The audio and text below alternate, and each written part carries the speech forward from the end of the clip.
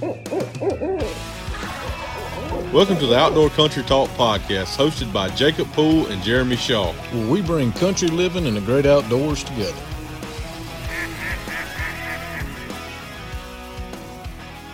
Welcome back to another episode of Outdoor Country Talk. Mr. Poole? Man, let's move in. We got to actually have two very interesting folks that are going to be interviewing with us tonight on the show. So let's they've I'm sure there's probably several people that has heard of these guys, seen these guys on television, and pretty popular guys, I believe. Well, my understanding is the younger one is the better hunter. Is that right? Is all man? That sounds great. I may need to come help me kill a turkey. Come take some tips. Yeah. I'm all this year. I'm going back to my beginning stages of turkey hunting, I believe. Well, look, today we have Sean Lundy with Drury Outdoors and his son Cole on with us. Guys, are y'all still there? Yes, we are. Pleasure to be here. We appreciate it. Oh man, good to have y'all. Cole, is he going to let you talk any tonight, or is he handling the meat of it? I'm not sure yet. too early to tell, huh? Yeah. Oh, he's got stories, that's for sure. So he never seems to surprise me, whether it's in the whitetail woods, deer woods, whatever the case may be. So he's got me beat now at 11 years old than I was when I was probably 20 years old, to be honest. Oh man, that's awesome. Isn't that funny how that works out? Yeah, it's funny. Like you guys are talking about just the turkey woods in general. I'm a big friction guy. Like I use a lot of pot calls and box calls and stuff like that. And never been really good with the mouth call, blowing the diaphragm and stuff like that. And Cole started, blowing one when he was probably 6-7 years old. And right now, whenever we get our hands on some new calls, he uses a mouth call all the time. At 11 years old, and I'm not going to say it's like no world champ or anything yet, but it kills a turkey. So he does his job when it comes to that. Well, that's kind of what Jake and I were actually talking about today. I mean, I know I don't sound the best with a mouth call, but it's so convenient. I mean, it's not tying my hands up. If a bird's coming in, I can stay in my pose. I can stay focused, hold my gun up, and there's nothing really occupying my hands, And but I'm not the best. I'm not going to win any turkey calling contest at all. But I mean, I've managed to kill enough birds on my own that I feel confident doing it. But yeah, I'm like you. I like a slate call. I like a box call. But it's just real convenient to throw a mouth call in, and I'm able to use my hands, hold my gun, and I'm not swapping one up. If the bird slips up on me real quick, I don't want to have a call in my hand and not a gun. So it's something I'm not a professional at by no means, but hey, it'll kill a bird.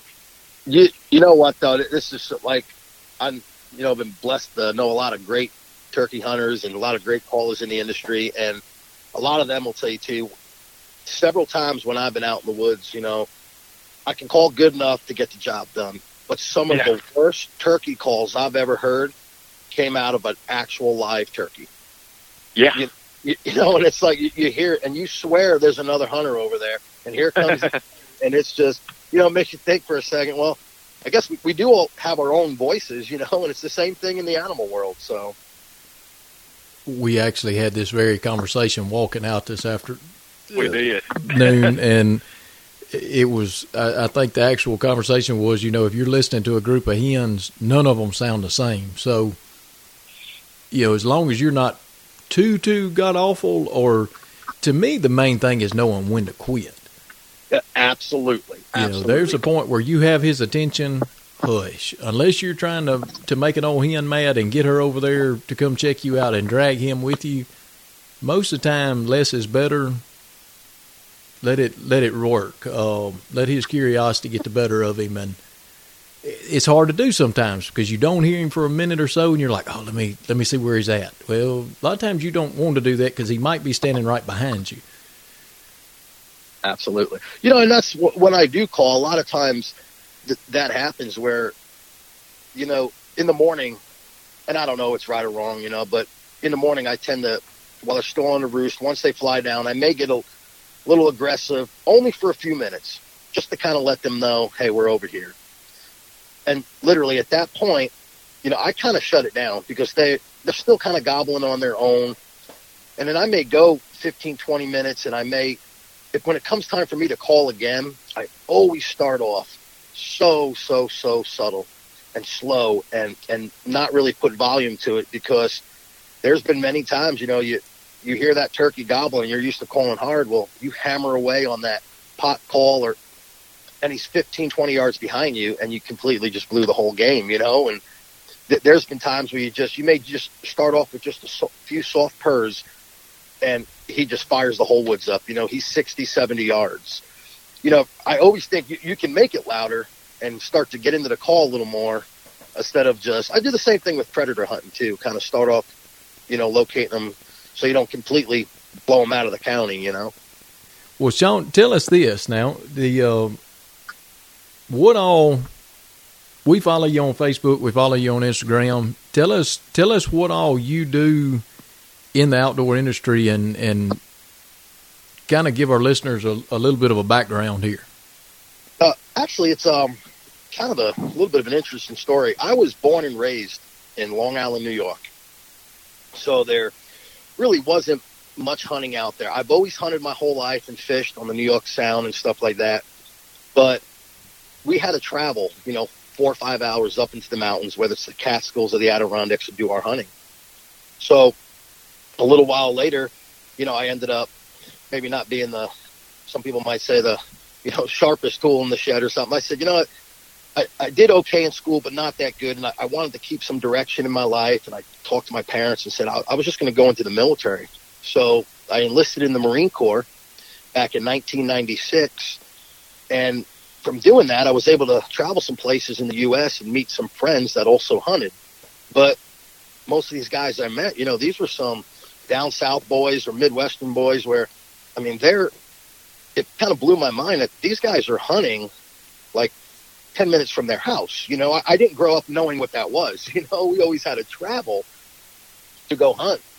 So, you know, I always was like hunting. I've watched Drury's, you know, shows since the beginning of time, you know, and I've always been a big fan of Mark and Terry.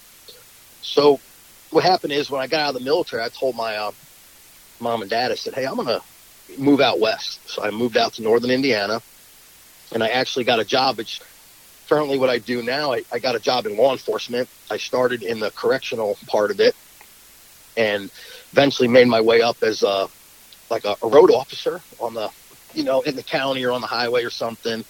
And little by little, which I'm sure you can tell from me wearing a beard and stuff like that, I actually am now assigned to a federal task force in a narcotics unit. So when I first, you know, transferred over to that, I did about 5 or 6 years working undercover as a undercover officer doing narcotics work. But I still was big into hunting. And now it was great because I was whitetail and turkey hunting just, you know, 5 minutes out my back door.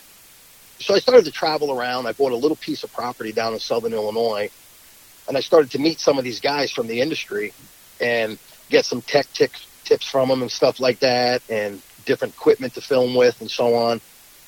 So it's really kind of weird. So a while back, I actually ended up writing a note to Drury Outdoors, and it was probably, I'd say about a month or so later, I received a letter back from Terry Drury himself, and it blew my mind. And I could tell that this gentleman actually read my note.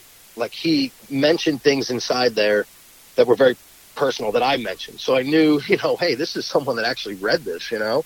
So I sat there and he mentioned things, you know, good luck and keep doing what you're doing. You know, unfortunately at this time, you know, they're doing good, but they're just, you know, not looking for anybody on a pro staff or anything. So then we fast forward a few years after that.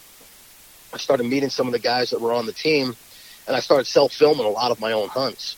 So I got a phone call from Matt Drury, and Matt said that, you know, he wanted me to film a couple of my turkey hunts, which I did, and I sent in the footage, and they kind of did like a little introduction video on, you know, me and my job and where I grew up and my career and how I got into the hunting industry. And it was probably a year or so after that, the people, I guess, seemed to, you know, enjoy it at home. So I was brought on as a cast member with Drury's Winchester's Natural Born Show, which is on the Sportsman's Channel now. And then it was a year after that, I got brought into the Critical Mass, which actually took over their Dream season. So it's been definitely a roller coaster of awesome, you know, feelings and emotions. And, you know, I kind of, to be honest, I'm probably one of the only guys on the team that, you know, I'm really blessed to be around a lot of these guys. Like when I'm in the same room, when you talk about some of these big time heavy hitters, when it comes to getting on and killing big whitetails, you know, you've got Glessinger and Tom Ware and the Bow Madness guys and, you know, Brick Stewart and Jennings. And it's just, you know, here are these guys that kill giant deer. And I'm not really known for that. You know, I'm known more for hunting with my family and my son Cole, who's right here next to me. He's kind of my little right-hand man when it comes to the hunting world. And actually, in my mind, harvesting great deer, but to some of the people maybe watching the outdoor, they're, you know, they're not what people would consider giants, you know, and I try to make the best out of small pieces of property. Most of the properties we have are leases. My son killed a absolute great deer for us here in Indiana on a 30-acre field. It's a lease we have that's only got 3 acres of woods. You know, so it from there, I've just kind of started trying to show my hunch through Drury Outdoors. And on season 1, I was blessed enough to actually be chosen fan favorite by the viewers. And then when last year came up, season 2, I don't know how, but, you know, I was able to harvest a few animals, but really get my family involved. And I ended up actually being chosen as the viewers again, you know, you guys is home, as the fan favorite and the winner of the whole show for Critical Mass. So it's been a very, very interesting and exciting road for me so far. So are you still full-time law enforcement?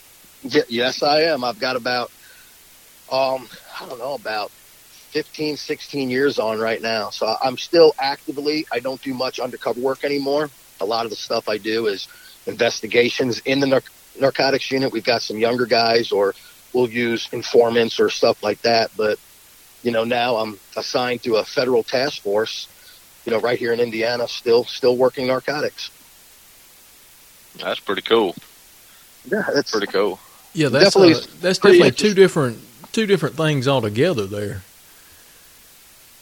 You know, being and now if you don't need to talk about being undercover on this show, that's quite all right. Especially since you are a personality now. If you know, and that's the real interesting part of it, because in the beginning when I talked to Matt, you know, I told him a little bit of what I did, and they actually did a show that was on Natural Born, and it's actually on the DOD TV on YouTube. You can actually type in Task Force Turkey, and it's the story of me. That was an episode on a little bit of what I did when I was working a lot of undercover, all the way to the point where they introduced me onto the team. You know, because in the beginning, I ran the camera for some friends and stuff like that because it was okay for me to get behind the camera. But once I started, you know, actually not working as much undercover and just going back into as a investigational part of it, I was able to get in front of the camera, which I instantly jumped on that opportunity, you know, which the wife was happy about too. You know, when I did work a lot of undercover time, there was late nights or out of town or whatever the case may be. And it took a toll on the family, you know, but you know, we've stuck it out. Well, between me and my wife, we've got 5 awesome kids, and you probably see a lot of times you'll see me with you know, doing stuff with the kids on TV, and whether it's food plots or looking for sheds. But out of those 5, we've got 4 girls and only 1 boy. So Cole, or also known as Little Debbie to everybody on the Outdoor Channel, he doesn't leave my side. So now, Cole, how did you earn the nickname Little Debbie? Well, every time we'd go out hunting, whether it's deer hunting or turkey hunting, I'd always bring Little Debbie oatmeal cream pies, and kind of caught on from there. Oh, my kind of man. Cole, you're welcome to come hunting with us anytime you want to, especially if you bring oatmeal cream pies. We're talking boxes too. I mean, this kid, his snack game is right on. So he's not bringing singles, huh? No, he's bringing the double stackers. That's a good man. I mean, that's a good man to have in your arsenal there. Oh, 100%. We don't go hungry when Cole's in the blind, so. Well, I think it's pretty obvious, but Cole, tell us kind of how, you I think you're probably you're well known now, I believe in the hunting industry, but kind of tell us your early years and you getting started into it. Well, it kind of all started when I was honestly really, really young. I have pictures of me, probably not even a year old, sitting in the duck blind with Dad in a little camouflage blanket. That's awesome. Pretty cool. Yeah, he couldn't walk when he first got out there, so I pretty much carry him everywhere. So. Well, Cole, if it helps, I've taken my daughter before and put her in her little waders and put her on a bag of decoys and floated her to the blind. So we know what you're talking about over here. Yeah. So kind of how did that develop after that? You went duck hunting, and how did you get into the deer hunting aspect of it? Well, when I was littler, Dad would take me hunting, and it was kind of the one time we were out, and Dad's like, there was a deer in the woods, and he kept coming in and out, and Dad's like, if you can call him in, I'll shoot him. And I was probably, I don't know how old. He was probably 5 or 6 years old, and it was a small little 1.5-year-old buck, and you got a 5-6-year-old kid that it just more excitement on his face. I wasn't filming then, and I kind of wish I was. So, but he'll tell you the story. It was just great. And I pretty much told him, if you call this deer in, we're going to go ahead and we're going to harvest it, because it's our hunt together, even though I might be the one to shoot it or him, it's our hunt together. So he had his mind committed, and I did not think the hunt was going to turn out the way it did. No, yeah, we were in a pretty old black shooting house, and there's so many mice in this house. We call it the mouse house, and you'll be sitting there and they'll just crawl over your hands and on your guns and stuff. But back up and say that again. They do what now? When we're sitting in this blind that we have called the mouse house, the mice, they'll just crawl on your arm, and they'll crawl over your scope on your gun and stuff, and you're just used to it. They just sit there and they'll just stare at you. They after them oatmeal cream pies is what they after. They know that scent. Yeah. Go ahead, Cole. So anyway, when we were out there, Dad's like, you call him in, I'll shoot him. So I got out our grunt call, and I started grunting, and he'd come in and out of the woods. Then finally he came out, and Dad gave Dad a good shot, and Dad took him.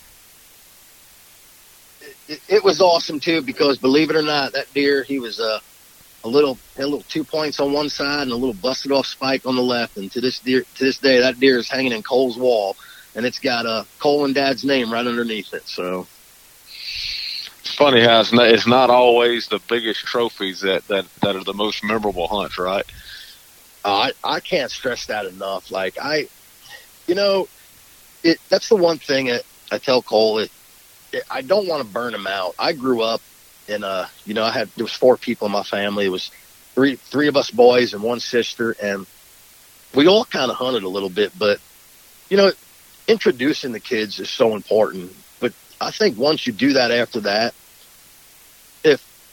to me, I just couldn't get enough of it. I remember my dad, once I got out of high school, I'd be shooting bufflehead and sea ducks on the Long Island Sound, and I'd have my license, and I put a canoe in the back of the station wagon.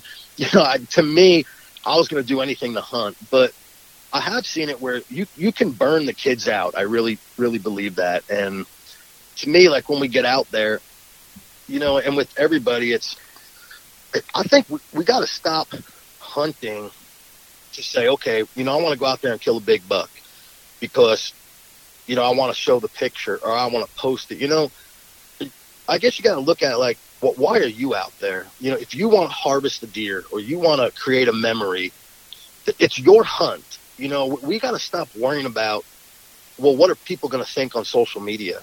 Or, to this day, I get, some young kids or even some older people that have just first time hunting. They'll show me a picture. They'll direct message it to me. I'll tell them congrats. And I'll share it on my page. They didn't want to share it on their page because, they're worried about what someone else is going to think. This is your time. This is your season that's ahead of you. We're competitive by nature anyway. We're gonna, and I could say it myself, to me, I'm not going to pass up 150-inch deer. Here I am, blessed enough to be hunting on TV. I cannot pass up 150-something-inch deer. And there's people out there that can do it, and the people that do, there's nothing wrong with that. They're to that point in their life or their career, whatever the case may be, where, they took it to the next level. But, we're all at our own categories. We can't hunt for someone else. We got to hunt for us and our family, and we got to let that inches thing kind of get out the window. I mean, I understand that management is important, and we need to harvest those, but if we manage everything in the world and we don't have youngsters out there starting to get involved and to have fun and enjoy it, 20, 30 years from now, there ain't going to be, it's just going to be a bunch of 80 and 90-year-old big buck killers and no one there behind them. You know what I'm saying? We have all been there. And if we don't continue to promote this, it's going to go downhill, and that's the one thing that I take so much pride in from Mark and Terry that I'll never forget last year when Mark called me up after they said who won the show on TV, and I was in tears. My family, they're excited as can be. We won this awesome Can-Am and everything else. And I told Mark, I said, hey, I can't thank you enough for this opportunity again. He's like, no, I appreciate it. And I told him, I said, I'm going to continue to go out there and, try to harvest better animals every year, this or that. And this is Mark Drury. He cut me off right away. And he said, Sean, don't. Just be you. You know what I'm saying?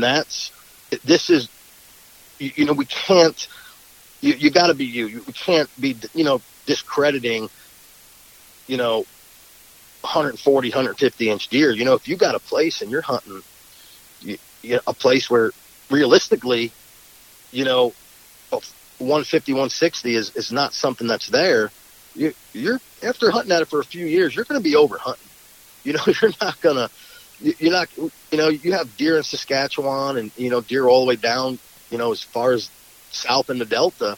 We've got different size and different subspecies, and you've got to hunt your hunt. And that meant the world to me when Mark told me, just continue what you're doing and that's what, we got you here for, and that's why you're on board. So that's the biggest thing I could drive home to everybody. It's your hunt, and my son is starting to get a little more picky, which is concerning me. Part of it concerning me is because he's starting to kill a lot better deer than Dad is.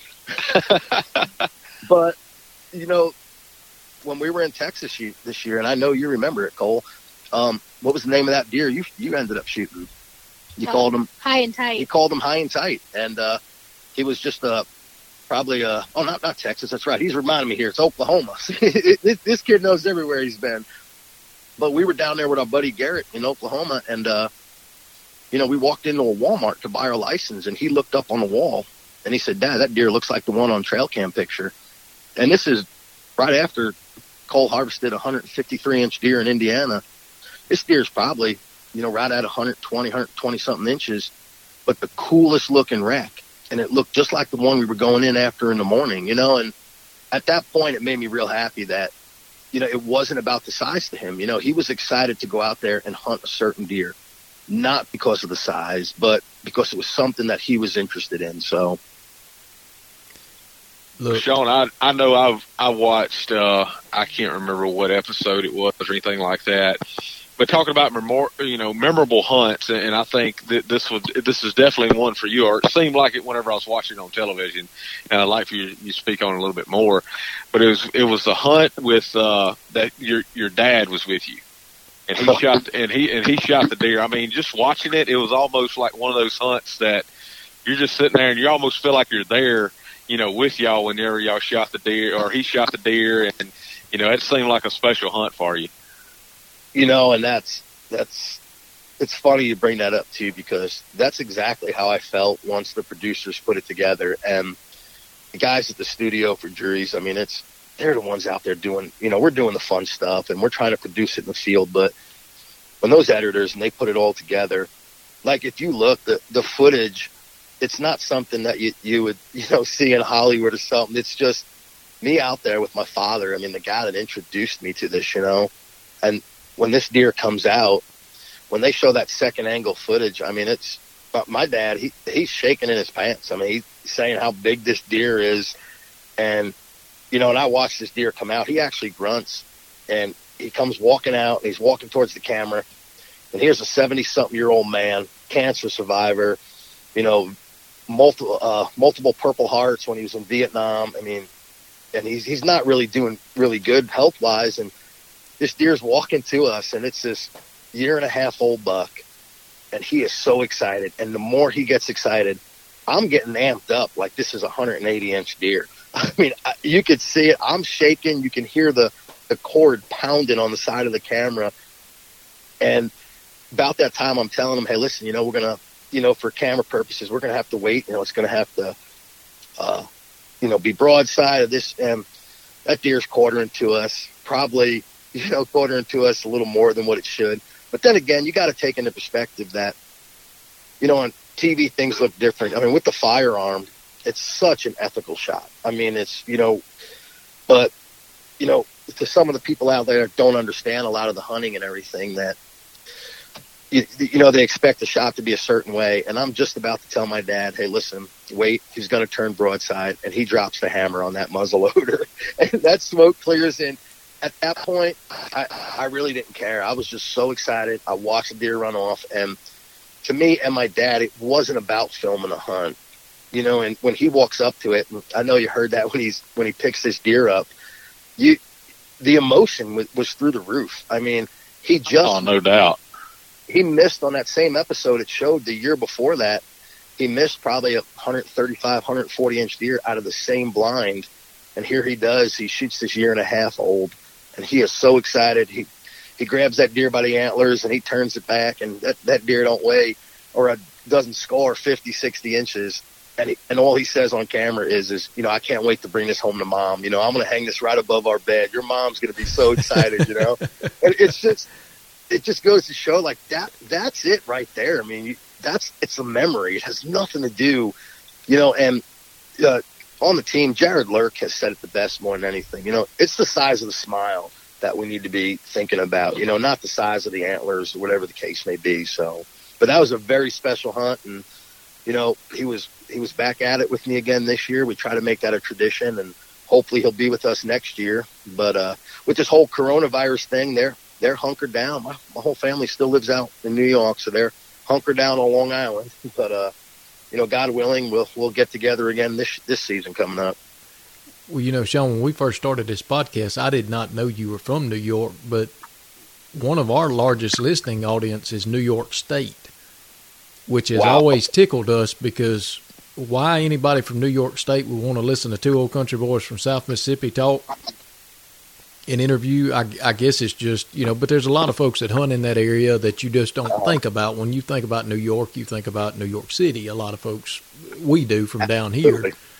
So it's neat that that's the area you're from, and that's actually, Jeremy, is that still holding true? That's our second largest or third largest? It's actually the third largest downloaded state of the podcast that we have. I think it's Mississippi, Texas, and then New York State.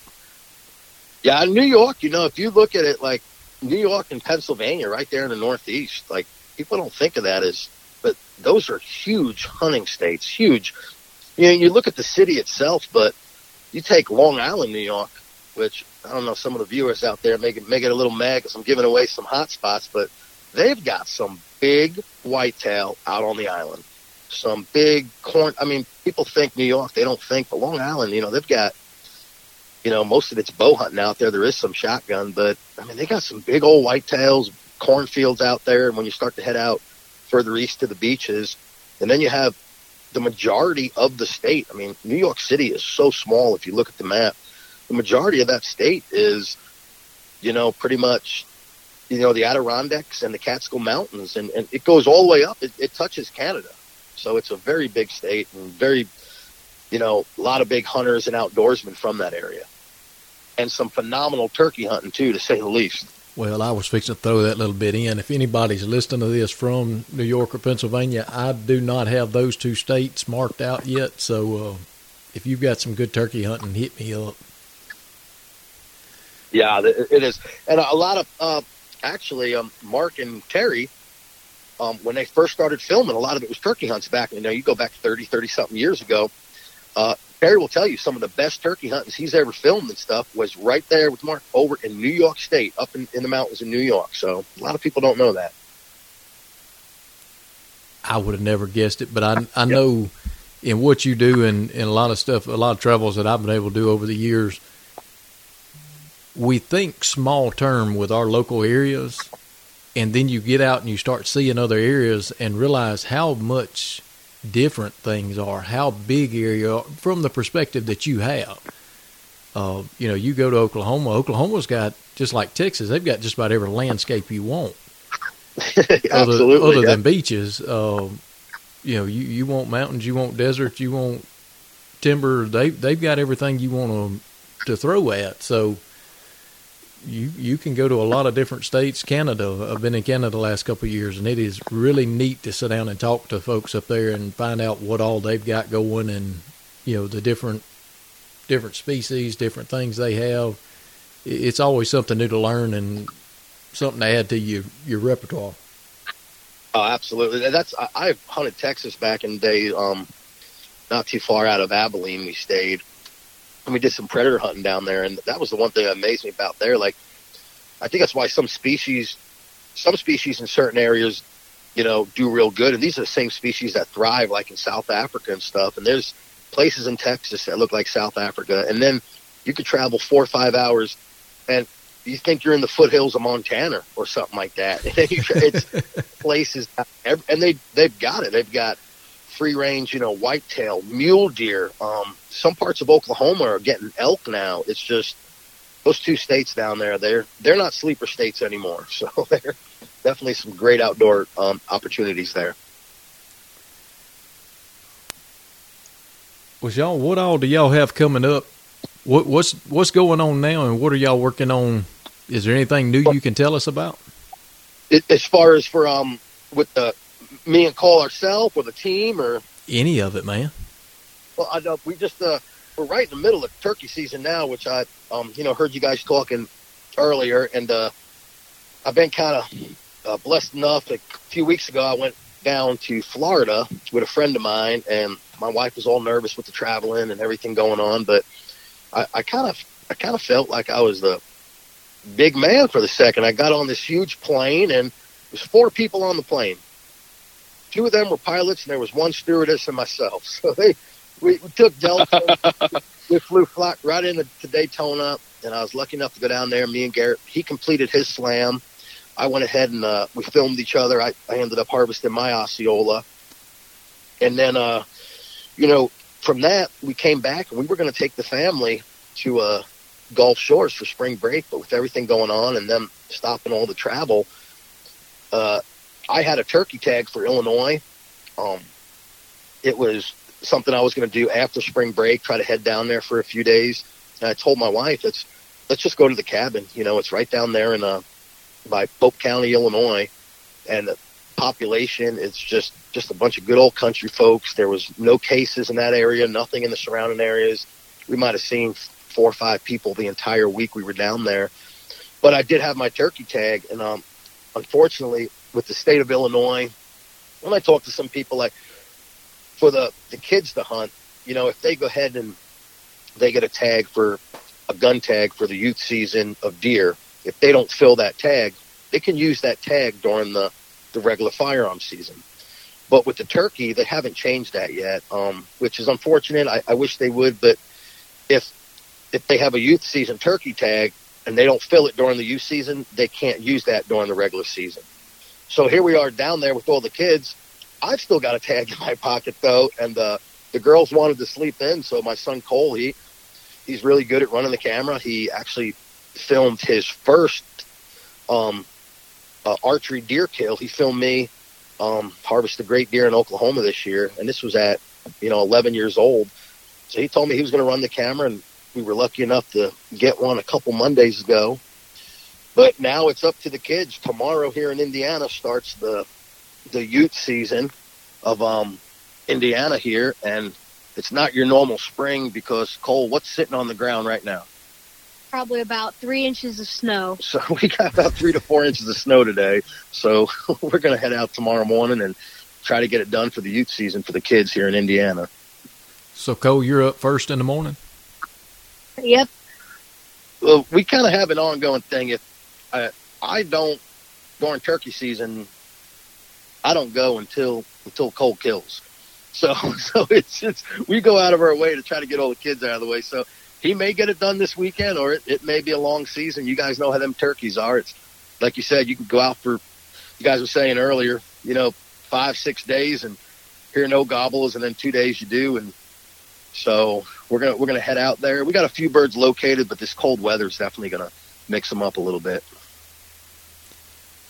I was in Nebraska several years ago, and we had a cold front move in, and it was amazing how they went from one day to the next. When we first got there, it was warmer, a lot nicer weather, and then that cold front came in that night, and it's like they flipped a switch and just went completely different. And I think we went to hunting in 28-degree weather with 40-mile-an-hour winds and sleet and rain. And it was like, are we duck hunting or are we turkey hunting? I don't think I brought quite the proper gear for this. But lucky tomorrow, it's not calling for that bad a wind, but it is going to be 28 in the morning, and we still have about 3 inches of snow on the ground, but should all melt up by tomorrow afternoon into Sunday. So if it may be okay Sunday. If not, the following week, the regular season comes in. So I'm sure Cole will get it done. Cole, you're going to have to make Dad throw a heater in that blind in the morning, man. Yeah, like I was saying in the mouse house that I was talking about earlier, we have like a little buddy heater in the mouse house, so maybe we can put that in the turkey blind. You may have to take you a little hot chocolate in the morning also. Yeah. Well, man, that is heavy snacks. Yeah. I was about to ask, how well does the oatmeal cream pies hold up in the snow?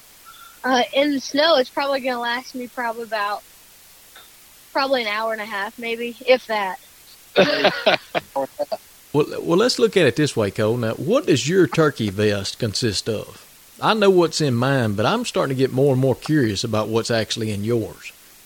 Well, it has the normal calls, and then when we're out, we have some shells, but then every so often in our backpack or in our vest, we'll find like an oatmeal cream pie from like 2 years ago, and we'll eat it because. Now, Cole, if you'll go back and look on our page, at the first of turkey season, I posted a picture of something I found in mine. I guess I had taken the kids on a hunt at the end of the season last year, and I had a ham sandwich, I believe, left in my vest. And at the end of the season, I put everything in a dry box and sealed it up and put it in a storage little spot I have in the shop. And when I opened that box, it was like, oh, wow, what is this smell? And the more I got to digging around, I mean, my snake boot stunk, my leaf suit stunk, everything I had had this awful smell. And finally, I opened the back of my turkey vest, and when I did, I pulled out what was left of a molded sandwich. And I think I had to wash everything I had 3 times before I finally got the smell out of it. So be careful leaving stuff in there. It will come back to bite you. Alrighty. That probably would have been the cure for the coronavirus. Right. You should have saved that ham sandwich. So you never know. That had to go quick, guys. That was running everything. Even the dogs were turning their nose up at it. So you know if a dog won't want to sniff it, it's got to be bad. Oh, absolutely. Well, what is so you've got season 3 coming up? Are we planning on taking the top prize again? I honestly, yeah, season 3 is going to be coming up next year, but realistically, this year would probably be, twice as better as our season last year for me and the family and stuff. But the cast that's on that show, everybody has upped it so much. I can't wait for you guys to see it. If you guys think I had a great season, wait till you guys see what some of this cast bring. And I'm not talking just about inches of deer. I really don't know if I'm going to be up there in the top this year, and I'm kind of glad because so many other people on the staff have upped their game, and the kids involved, and so many first deer for kids, and also to include, there are some absolute giants that are harvested, and the way they were, it's unbelievable. You got some big hitters that are still on there. Kyle McClellan upped it this year. He's a former pitcher for the St. Louis Cardinals. Steve France upped his game. We got a couple of new faces that are on back again this year, and it's definitely going to be an unbelievable season. As far as winning it, I don't know. Last year it was more, I was kind of blessed that the fans did like what they seen, and and that it's not about inches and it's just going out there.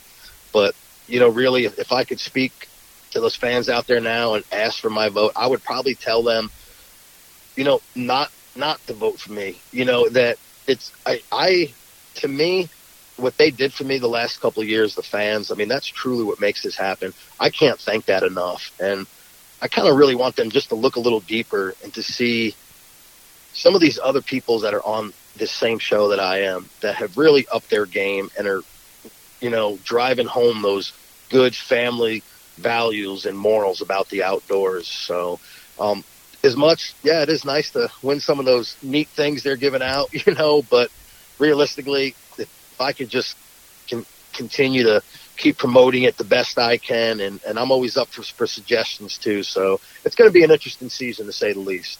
Well, Sean, if you go back, you were saying that, you were told to not really worry about changing your game, but to keep your game the same, because apparently it was working. If you're able to be successful 2 years in a row.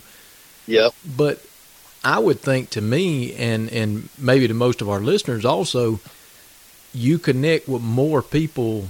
Not everybody's shooting the biggest turkey or catching the biggest fish or the biggest deer, or it's more people that are, and what you're pushing and what we try to push too is get somebody's kids out. It doesn't matter if you're yours. Take a child hunting, take a new hunter hunting. If you can help influence somebody and get them involved, that's something that hopefully they will carry on and pass on. And if you're able to keep doing that and do it on more of a level where your everyday Joe Blow or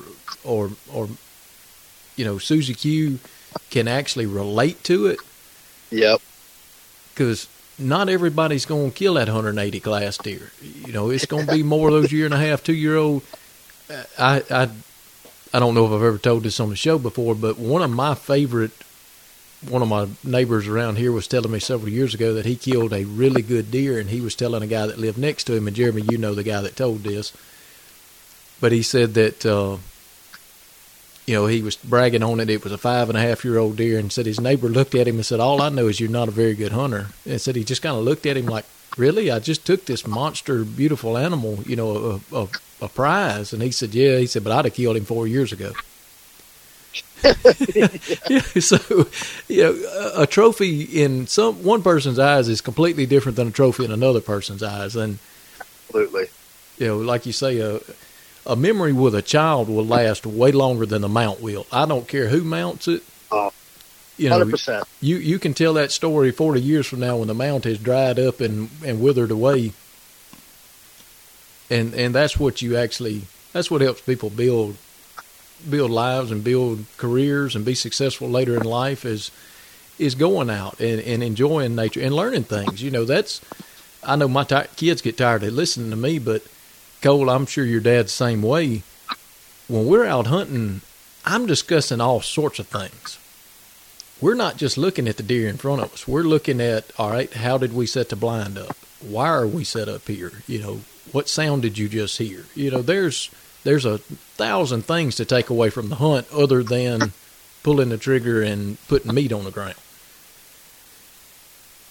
Yeah, absolutely. And that's, you know, you say that when that gentleman says he would have killed it, you know, 3-4 years ago. That's, you know, and it's not to knock the guys that kill the trophy deers, because there's a couple places that I, you know, currently hunt. Hopefully I continue to hunt them where, you know, I got a friend of mine I'm on a lease with in Nebraska.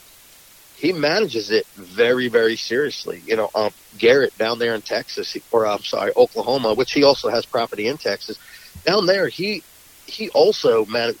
Now, those are hunts that I look forward to going to, you know, because, you know, you have a couple 100-acre farm and you're truly, you know, and the amount of deer you see and the trophy class, you know, is unbelievable. And it's, you know, every whitetail hunter, you know, loves to see a big buck, you know, but it's an enjoyable hunt.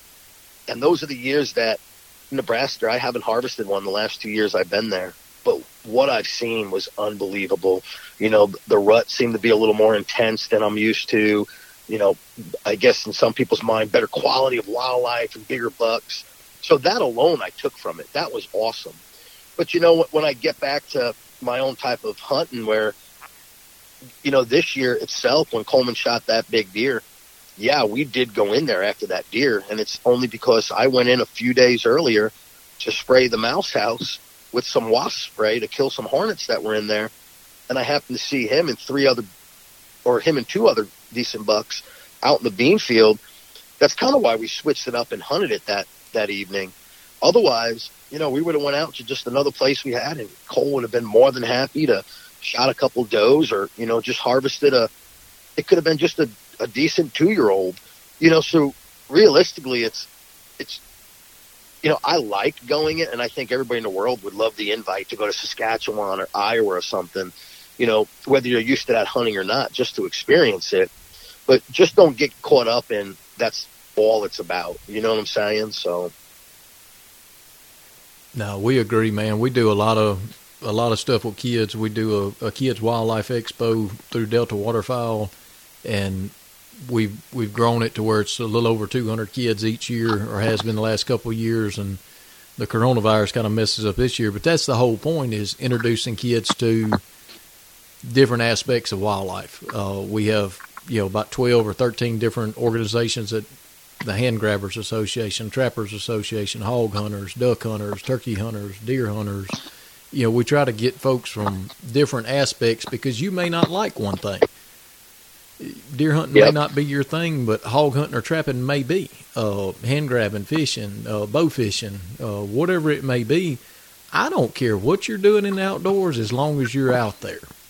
100%. Amen to that. Absolutely. You know, if you're putting the time in and you're enjoying God's resource, then by all means, you know, kudos to you. Keep it legal and enjoy yourself.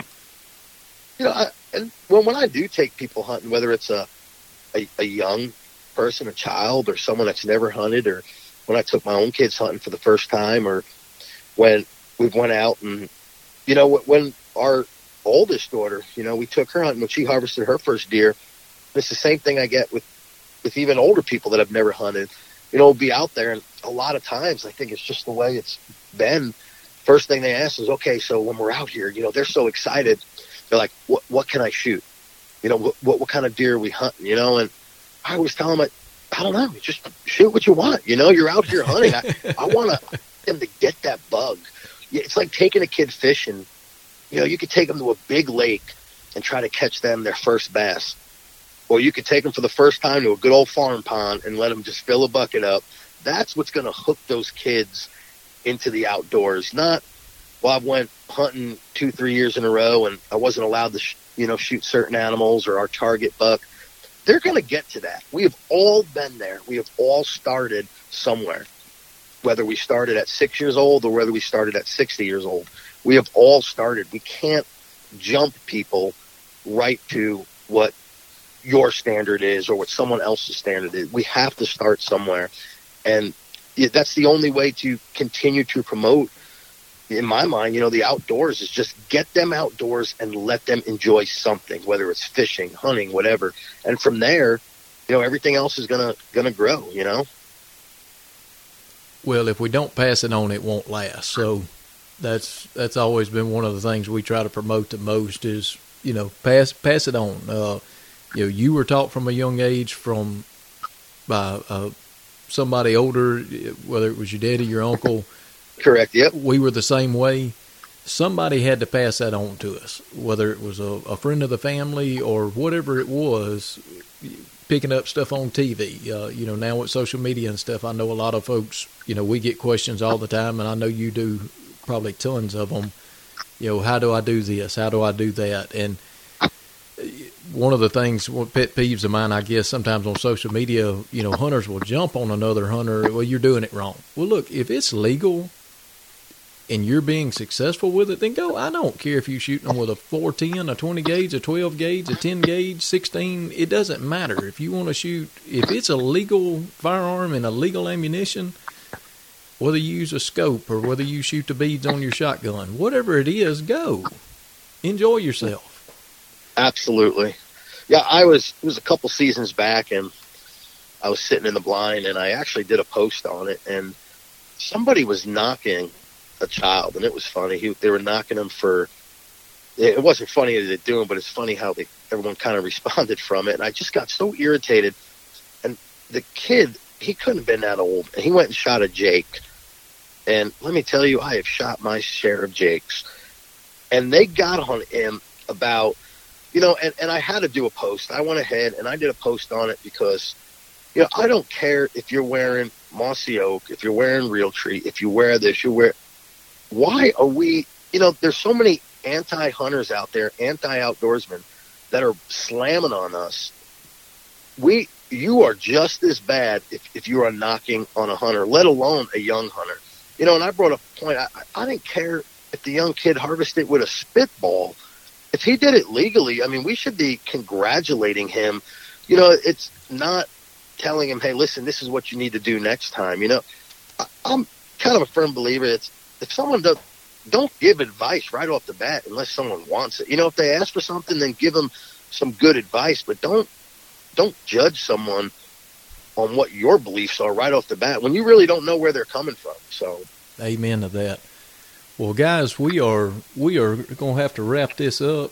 Sean, Cole, man, we have enjoyed this thoroughly.